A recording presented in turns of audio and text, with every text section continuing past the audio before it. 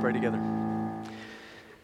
Lord Jesus, thank you for the truth of this beautiful song that we have assurance of our salvation through the grace of Jesus Christ our Lord. We have assurance of our salvation not because of what we have done, for all of our works are like filthy rags. We are not able to do righteous things. Lord, we trust in your righteousness, and that you have paid the price for our sins upon the cross, and that we can hope in salvation because of your resurrection from the dead. Lord, we walk by faith this week. We believe in the work of Jesus Christ. We believe in the truth of the things that we have just sung. And we pray, Father, that you would be pleased by the worship of the people of this church as we turn our hearts towards heaven, that you would hear these songs and that you would be honored. Lord, strengthen our faith as we go into this week, as we deal with the struggles of everyday life, different struggles borne by every person in this room. I pray that your Holy Spirit would be poured out upon us today and that you would strengthen our hearts, help us to understand your word, help us to believe in the words of Christ. And Lord, help us to live these things out together with each other here in the church. I thank you for the blessing of other brothers and sisters in Christ and the way that we encourage one another. And I pray that that would happen here today in this church, and that we would reach out to one another and we would encourage one another. Those that are new and visiting, Lord, that they would sense the presence of Christ and they would meet someone that will encourage them here today. Lord, we love you and we pray these things in Jesus' name. Amen. Amen. Well, it's a blessing to be with you here this morning. I want to, before we get started, update you on a couple of things. Those of you that have prayed much for us this week, I appreciate that so much. Our foster child had to have emergency brain surgery last night, and that's been a lot going on there. But I thank, I know he's here somewhere, those of you that have been so instrumental in supporting us during this time, and it's just amazing. You know, those of you that have been around this church for a while know that foster care and adoption is a big part of the ministry of this church. And I've been honest that that was something that I knew was right, and my heart needed a little bit of like, all right, no, you really do need to do this by some wonderful people in this church. And now that we have a child in our home, it's just crazy how you can grow to love a child so quickly that is not your own child. And so it seems that the surgery was successful last night, and we praise God for that. It was something that was sort of like the bad Geico commercial, if you've seen it, where the doctor comes in and says, I'm pretty sure this is going to be successful. And they look at each other and say, like, what is that supposed to mean? But what happened last night was something that they do the best they can, and that is what it is. But he hit the mark exactly where it needed to be and relieved the pressure on her brain, and we just pray for a full cognitive return for her. So thank you all for your prayers. This church is amazing, how you've all come around us. That's a part of the body of Christ, the purpose of the church. Yes, is all the things that we do in glorifying the Lord and learning about Him. As I was just talking with two brothers this morning about the development of the soul. Your body grows, your mind grows, but there is development of the soul. Don't assume that you're where you need to be in your soul. Your soul grows as you come to know Christ, and we help each other in that. And this church is just a terrific blessing to me, and I know to each other. If you haven't found your place in this church yet, dive in. Get to know the people that are here. Pray for them. Reach out to people that you don't know. Get to know their names. And be a blessing to each other as we serve and we love each other in the name of Christ Jesus. On a sort of administrative note, but otherwise, I need to address it here from the pulpit. I'm so thankful for what God is doing in this church by His Spirit. We are very full week after week. So full that we had a visit from the fire marshal this past week, which was exciting. But thankfully, the second in command of the fire department goes to this church. So that helps offset things. But yeah, that's right. Everything we need is right in this place, but the bottom line is that we can't add any more chairs in this church. And so we have, as it's set out now, 260 chairs. We can add some in the little like carpet area over there, but they can't block the entry and exit. We need to be able to safely get in and out of this church. And people that are in a wheelchair need to be able to get through the church and to the restroom and back without being blocked by someone. And so this is the way it's going to be. Like, this is what we got. And so do the best that you can to be mindful that when you sit down, you don't sit on the end and leave 5 chairs in the middle to where people can't get to it. Be courageous and sit on the front row. I know it's scary, but these chairs over here are always empty, and usually only our young men have the courage to sit on the front row. But do that so that the people that come in late don't have to go all the way across the auditorium and sit down front, and that's always exciting. I'm going to hopefully record a video, put it on our site this week about what's happening with the building and the design program. It's encouraging. I just want to include you in that so you understand what's going on. But no matter how you slice it, it's going to be some time before anything is built. So we'll give thanks for what's happening here, and we're going to do the very best we can to fill all the seats so that people that want to be here can be here.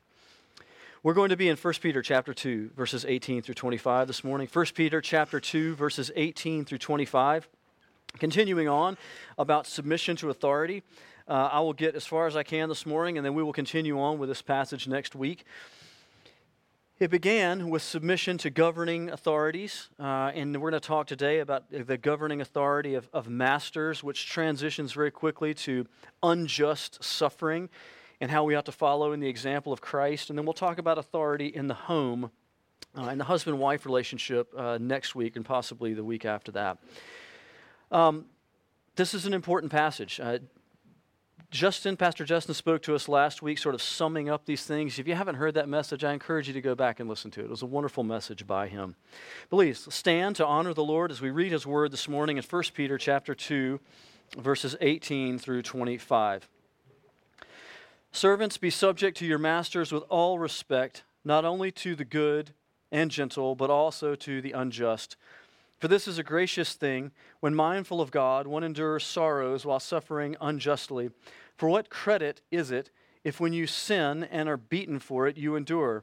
But if when you do good and suffer for it, you endure, this is a gracious thing in the sight of God. For to this you have been called, because Christ also suffered for you, leaving you an example, so that you might follow in his steps. He committed no sin, neither was deceit found in his mouth. And when he was reviled, he did not revile in return. And when he suffered, he did not threaten, but continued entrusting himself to who judges justly.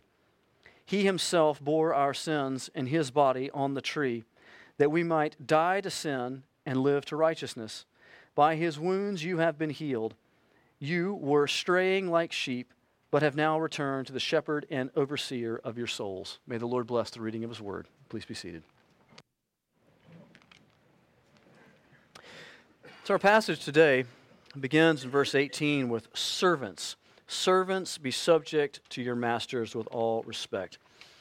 Words matter in the Bible. We believe in this church in the plenary verbal inspiration of the Scripture, meaning that the words of the Scriptures are particularly chosen and inspired by God, and that each word matters. And it's not by accident that the New Testament is written in Greek. And Greek is the most specific language ever devised by humankind to be able to convey all kinds of very particular meaning. And sometimes the particular meanings of words in Greek are impossible to translate into English because there's just not an equivalent word. And so there's a back and forth with the translation of this word. Some of your translations will say slave. The English Standard Version says servant. The word is oikotes, which more than likely refers to a household servant, but it's translated as servant and not slave in the English Standard Version, which I use here from the pulpit, to avoid association with 19th century American chattel slavery. This period in our history, which was a horrible abuse of black people, is not the same it's slavery as being spoken of here in first century Rome that Peter is speaking of. So I'm going to read a section from a commentary by Wayne Grudem, an excellent and careful Bible commentator, as to this word and what it is referring to.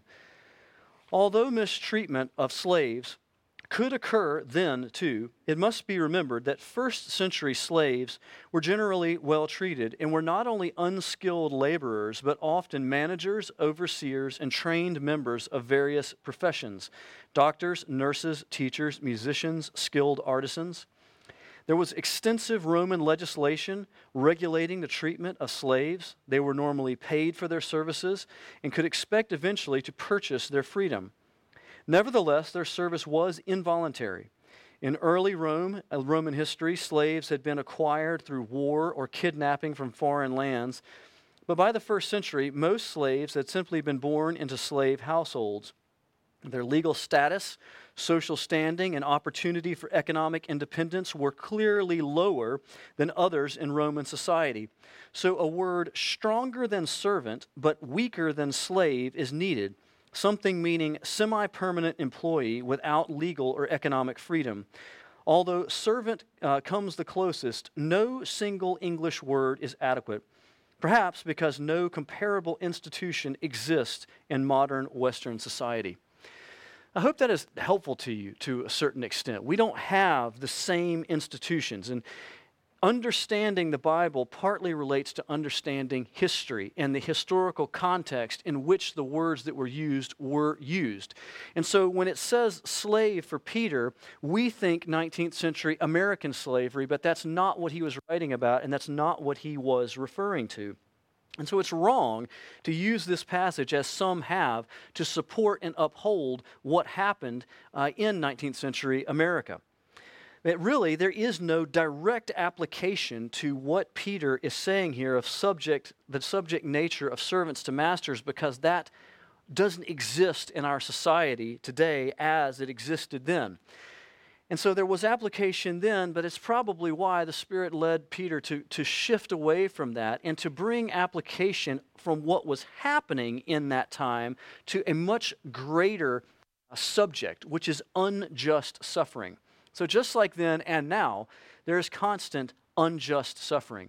So in that day, there were good masters and there were unjust and evil masters. There were those who did well and those who did badly. And the passage transitions to focusing on unjust suffering. Peter follows a very logical progression throughout this passage, and I'm just going to walk us through the progression of how he works through the thinking of a person suffering and then a person suffering unjustly and how that relates to Christ. And I'll help you to understand what is happening here. The first is being mindful of God. In verse 19 in all of this, he says, "For this is a gracious thing, when, mindful of God, one endures sorrows while suffering unjustly." In all of our life, we should be mindful of God. We can easily forget the reality of God in our life. Our lives are full of all kinds of things, whether it's work or sports or I don't know what all is taking up your life, but I'm sure it's something. And it presses out being mindful of God. Our hearts tend to want to work things out ourselves and not work them out in light of who God is, and in light of the truth of His Word, and in light of ultimate things that are happening. And so we should be mindful not to take matters into our own hands and not to ignore the reality of God as we walk through and live our lives. And so in light of being mindful of God, Peter brings a contrast between just and unjust suffering. Just suffering is hardship that you bring on your own self by your own sin or your own foolishness or your own selfishness. And if you're honest in looking at the situation, you caused it yourself or you had a major hand in causing it. And if you are suffering in some way because of something that you yourself did and brought upon yourself, that's called just suffering. And that's not what Peter is talking about here. And there is no righteousness in just suffering. There is no credit in suffering for something that you brought on yourself as a penalty for your own sins. And so I think it's important in looking at the issues of our life and parsing out things as Peter is doing here, that we honestly look at the times of our lives when we're going through hardship. And we honestly look at ourselves and say, am I the cause of this? Like, did I do this?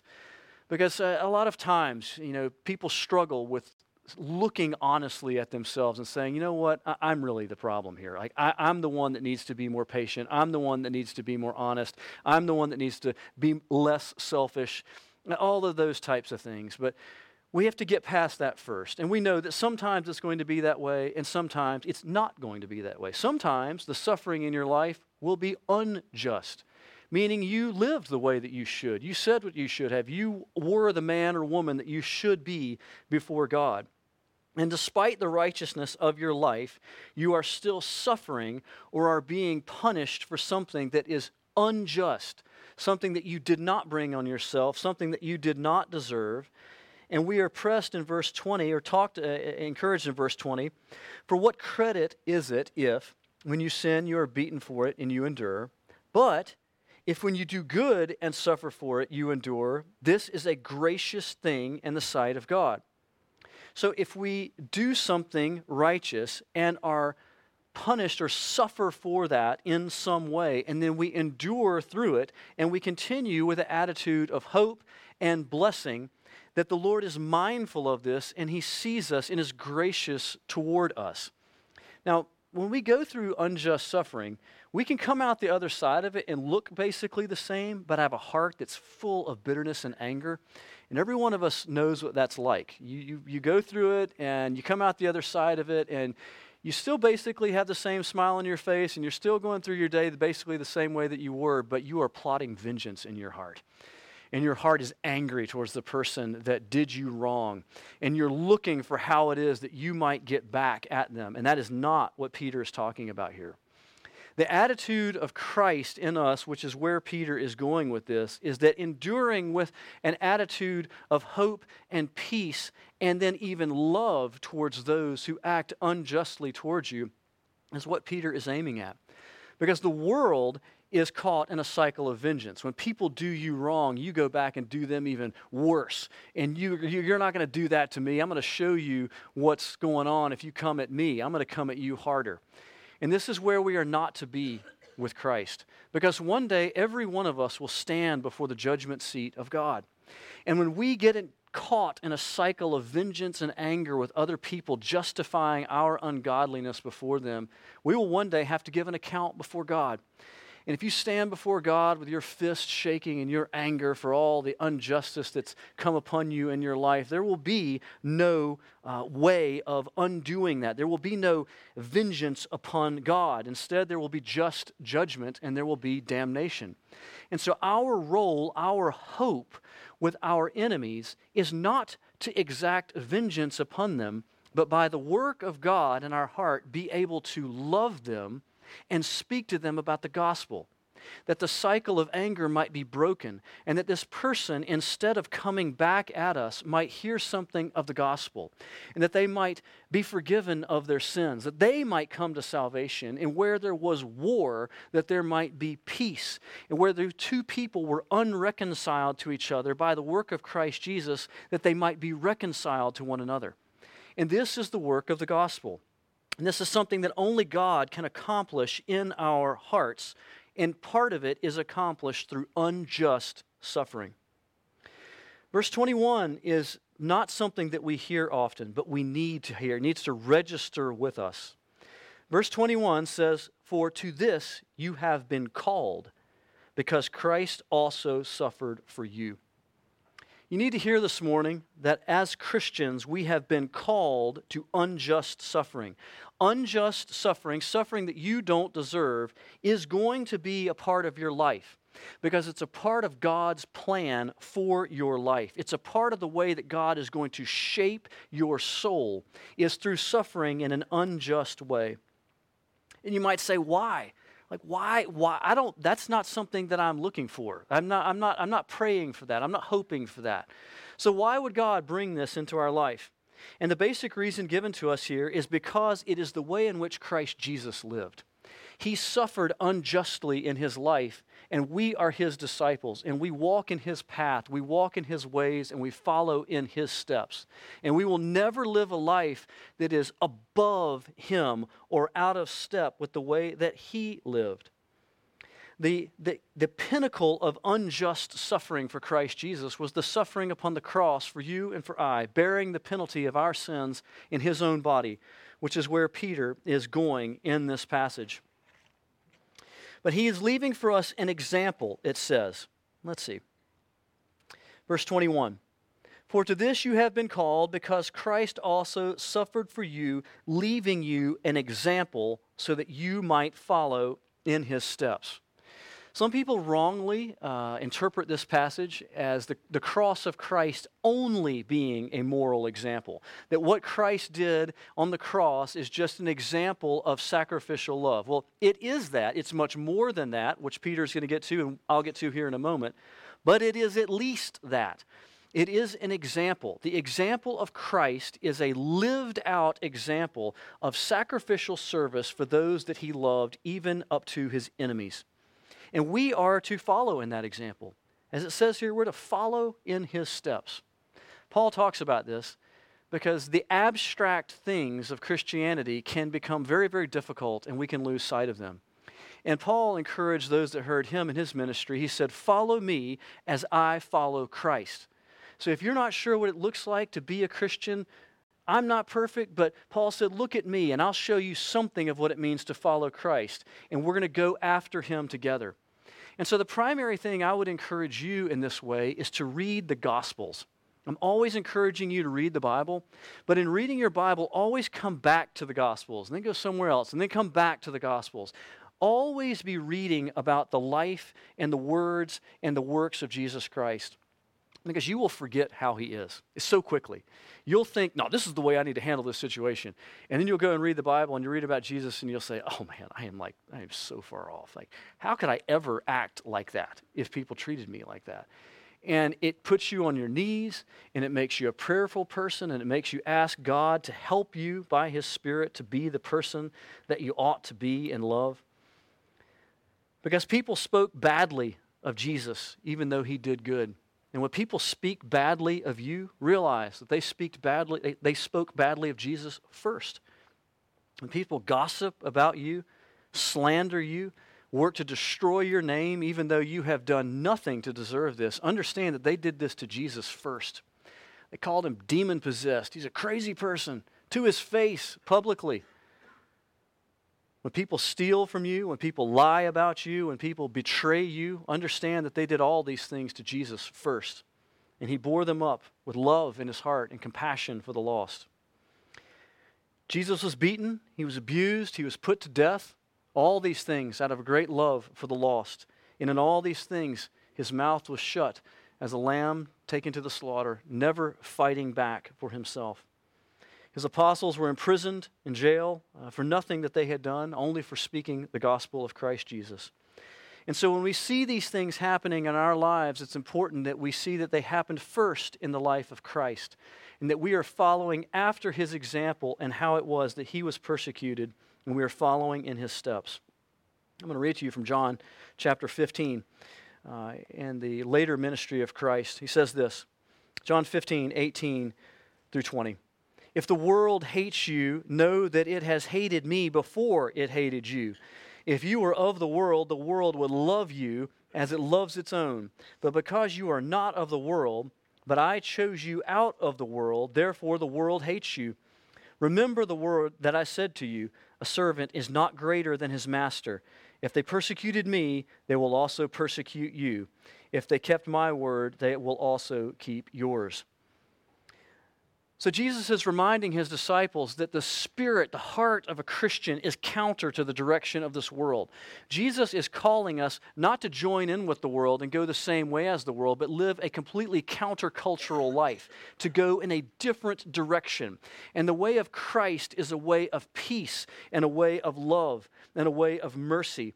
And his direction is different, and his direction will cause us to be persecuted by this world. They will not love us because they did not love Christ. And when we associate ourselves with Jesus, we are associating ourselves with Christ as a suffering servant. And he reminds them of the words he just said to them in John chapter 13, which was the same night, the same event, but when he washed all their feet, and he got down there in this lowly place, washing dirty feet as a servant, and reminds them, I have called you to be servants, and you will not be greater than me. And I'm down here washing your feet, showing you how low in service I am willing to get to you, and you as my followers will follow in this same heart of service. This heart of lowliness, which is the heart of Christ Jesus. Remember, a servant is not greater than his master. So in that Christ suffered, we also will suffer. Even though he lived in perfect righteousness, he suffered, and it was always unjust suffering. And in the same way, you and I will walk in his steps. We are called to a life that, like Jesus, will include unjust suffering. We can rejoice in this, as James chapter 1 reminds us, that we should count it all joy when we go through various trials and struggles. Because when we go through those trials, the Lord Jesus will come alongside us and near us. Those of you that have been through great struggles with the Lord in your life, I would bet, because they certainly are in my life, those are the sweetest times. The times where the Lord comes the most near to us. And we sense His presence the most. We feel the love of His church the most, because we are going through a time where we ourselves are needy. And when we are weak, He is strong. Well, let us not forget that He Himself has walked this path before us. Verse 22, He committed no sin, neither was deceit found in His mouth. This is an emphasis of the innocence of Jesus, that His suffering was in fact an unjust suffering, as these categories are laid out. This is repeated over and over in the Gospels. At His trial, that I find no guilt in this man. Even an unjust judge who eventually sends Him to the cross realizes that he's sending an innocent man to the cross, but he does it for political and self-serving reasons. When He was reviled, verse 23, He did not revile, He did not return with reviling. Verse 23, when He was reviled, He did not revile in return. When He suffered, He did not threaten, but continued entrusting Himself to the one who judges justly. This speaks directly to the cycle of vengeance. Our world has always been eat up with the cycle of vengeance. And Jesus would not enter into that cycle. When He was reviled, He did not return it with reviling. When He was despised, He did not return with threatenings. Instead, He was a suffering servant. Jesus never counterattacked. Jesus never demanded His rights. Jesus never threatened those that were around Him. Instead, it says that He continued to entrust Himself to God. It says specifically, He continued entrusting, which means He didn't do it just once.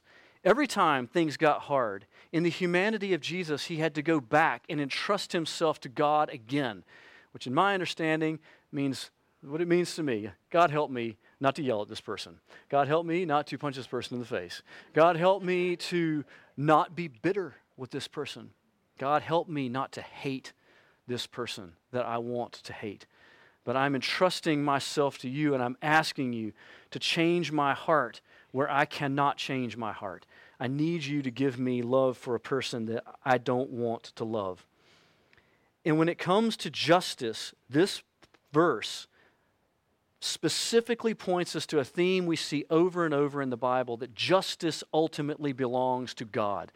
There are structures of governmental justice, but we know that no matter what government has and what justice system it may have, they're always flawed and they're always imperfect. There is only one final just judge, and that is Christ Jesus the Lord. Because He Himself is perfect in His person and in His judgments. And so the Scriptures tell us very clearly that God will be the final judge.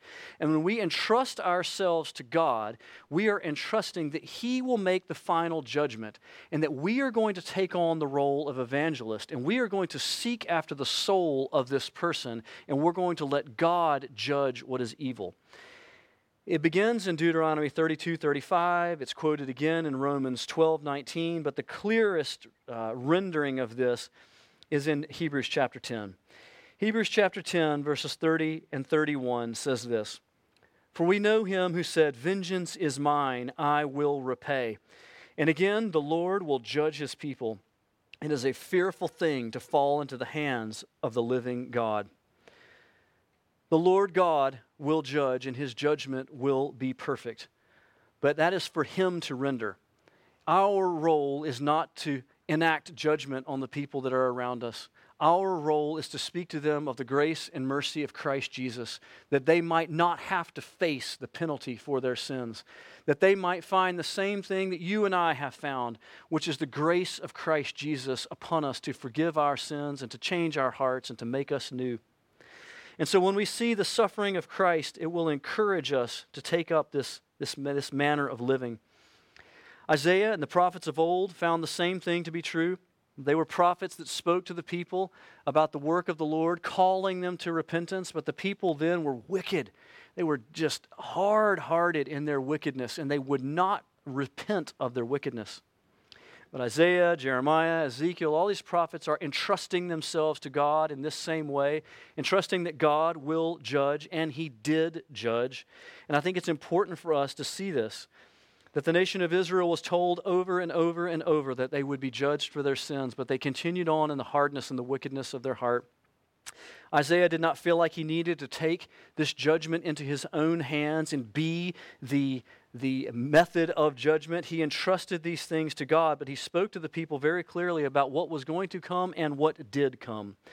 And so I want to read to you a little bit about this. This is from Isaiah chapter 3, verses 13 through 4:1, speaking about the judgment that was to come and did in fact come, and speaking about the Lord God as a just judge.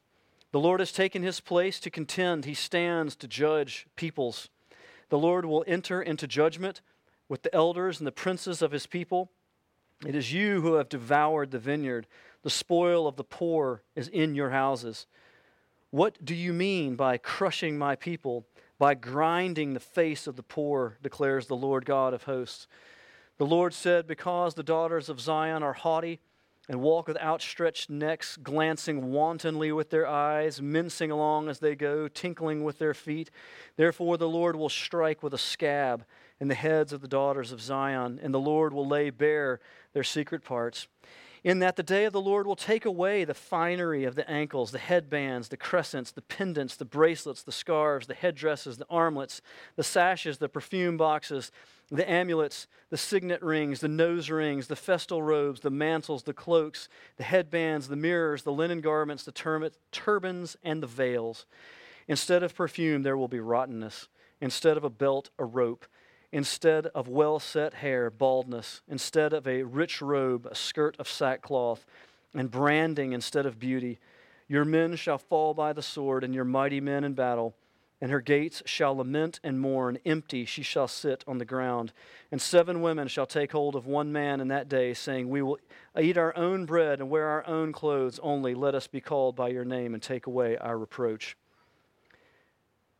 It's speaking of the judgment of the Lord that was to come and did come.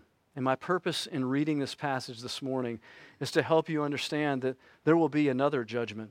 And that judgment day will come, and God will judge perfectly on that day. Now is the time for mercy.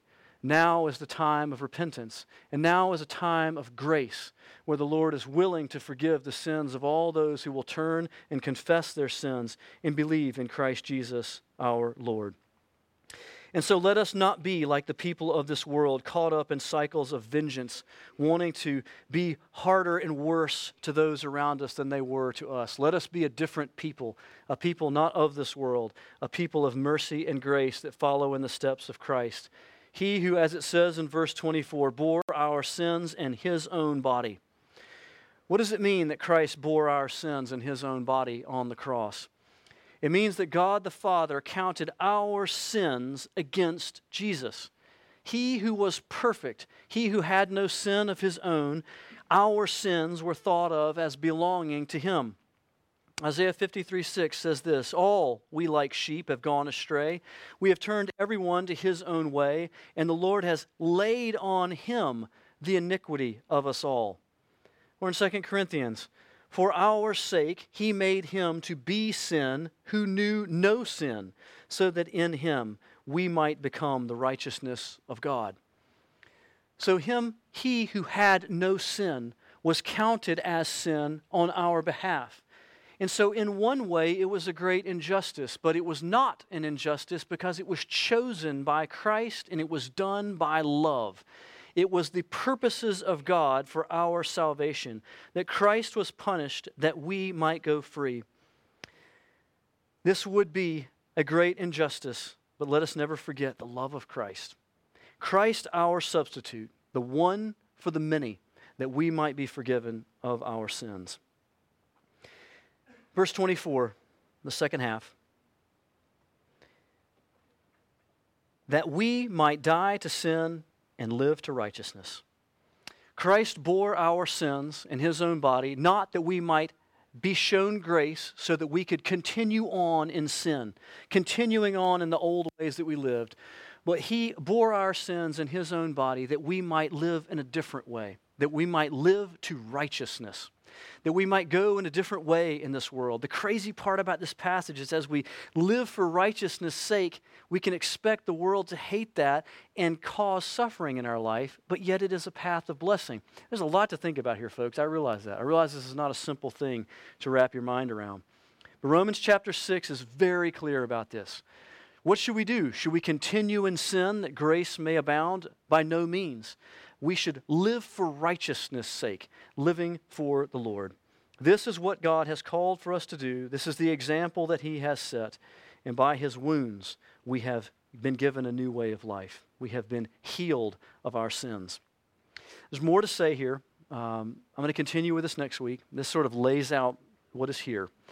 And there's a million questions rolling around in your minds here, the nuances of how does this work out? Like, what exactly does this mean, Pastor Vic? Well, I can't answer all those questions for you, but I can answer some of those questions. So we're going to continue on in this next week in looking at this more, but it's now time for baptism. So let me pray for us and just commend ourselves to the Lord in this manner.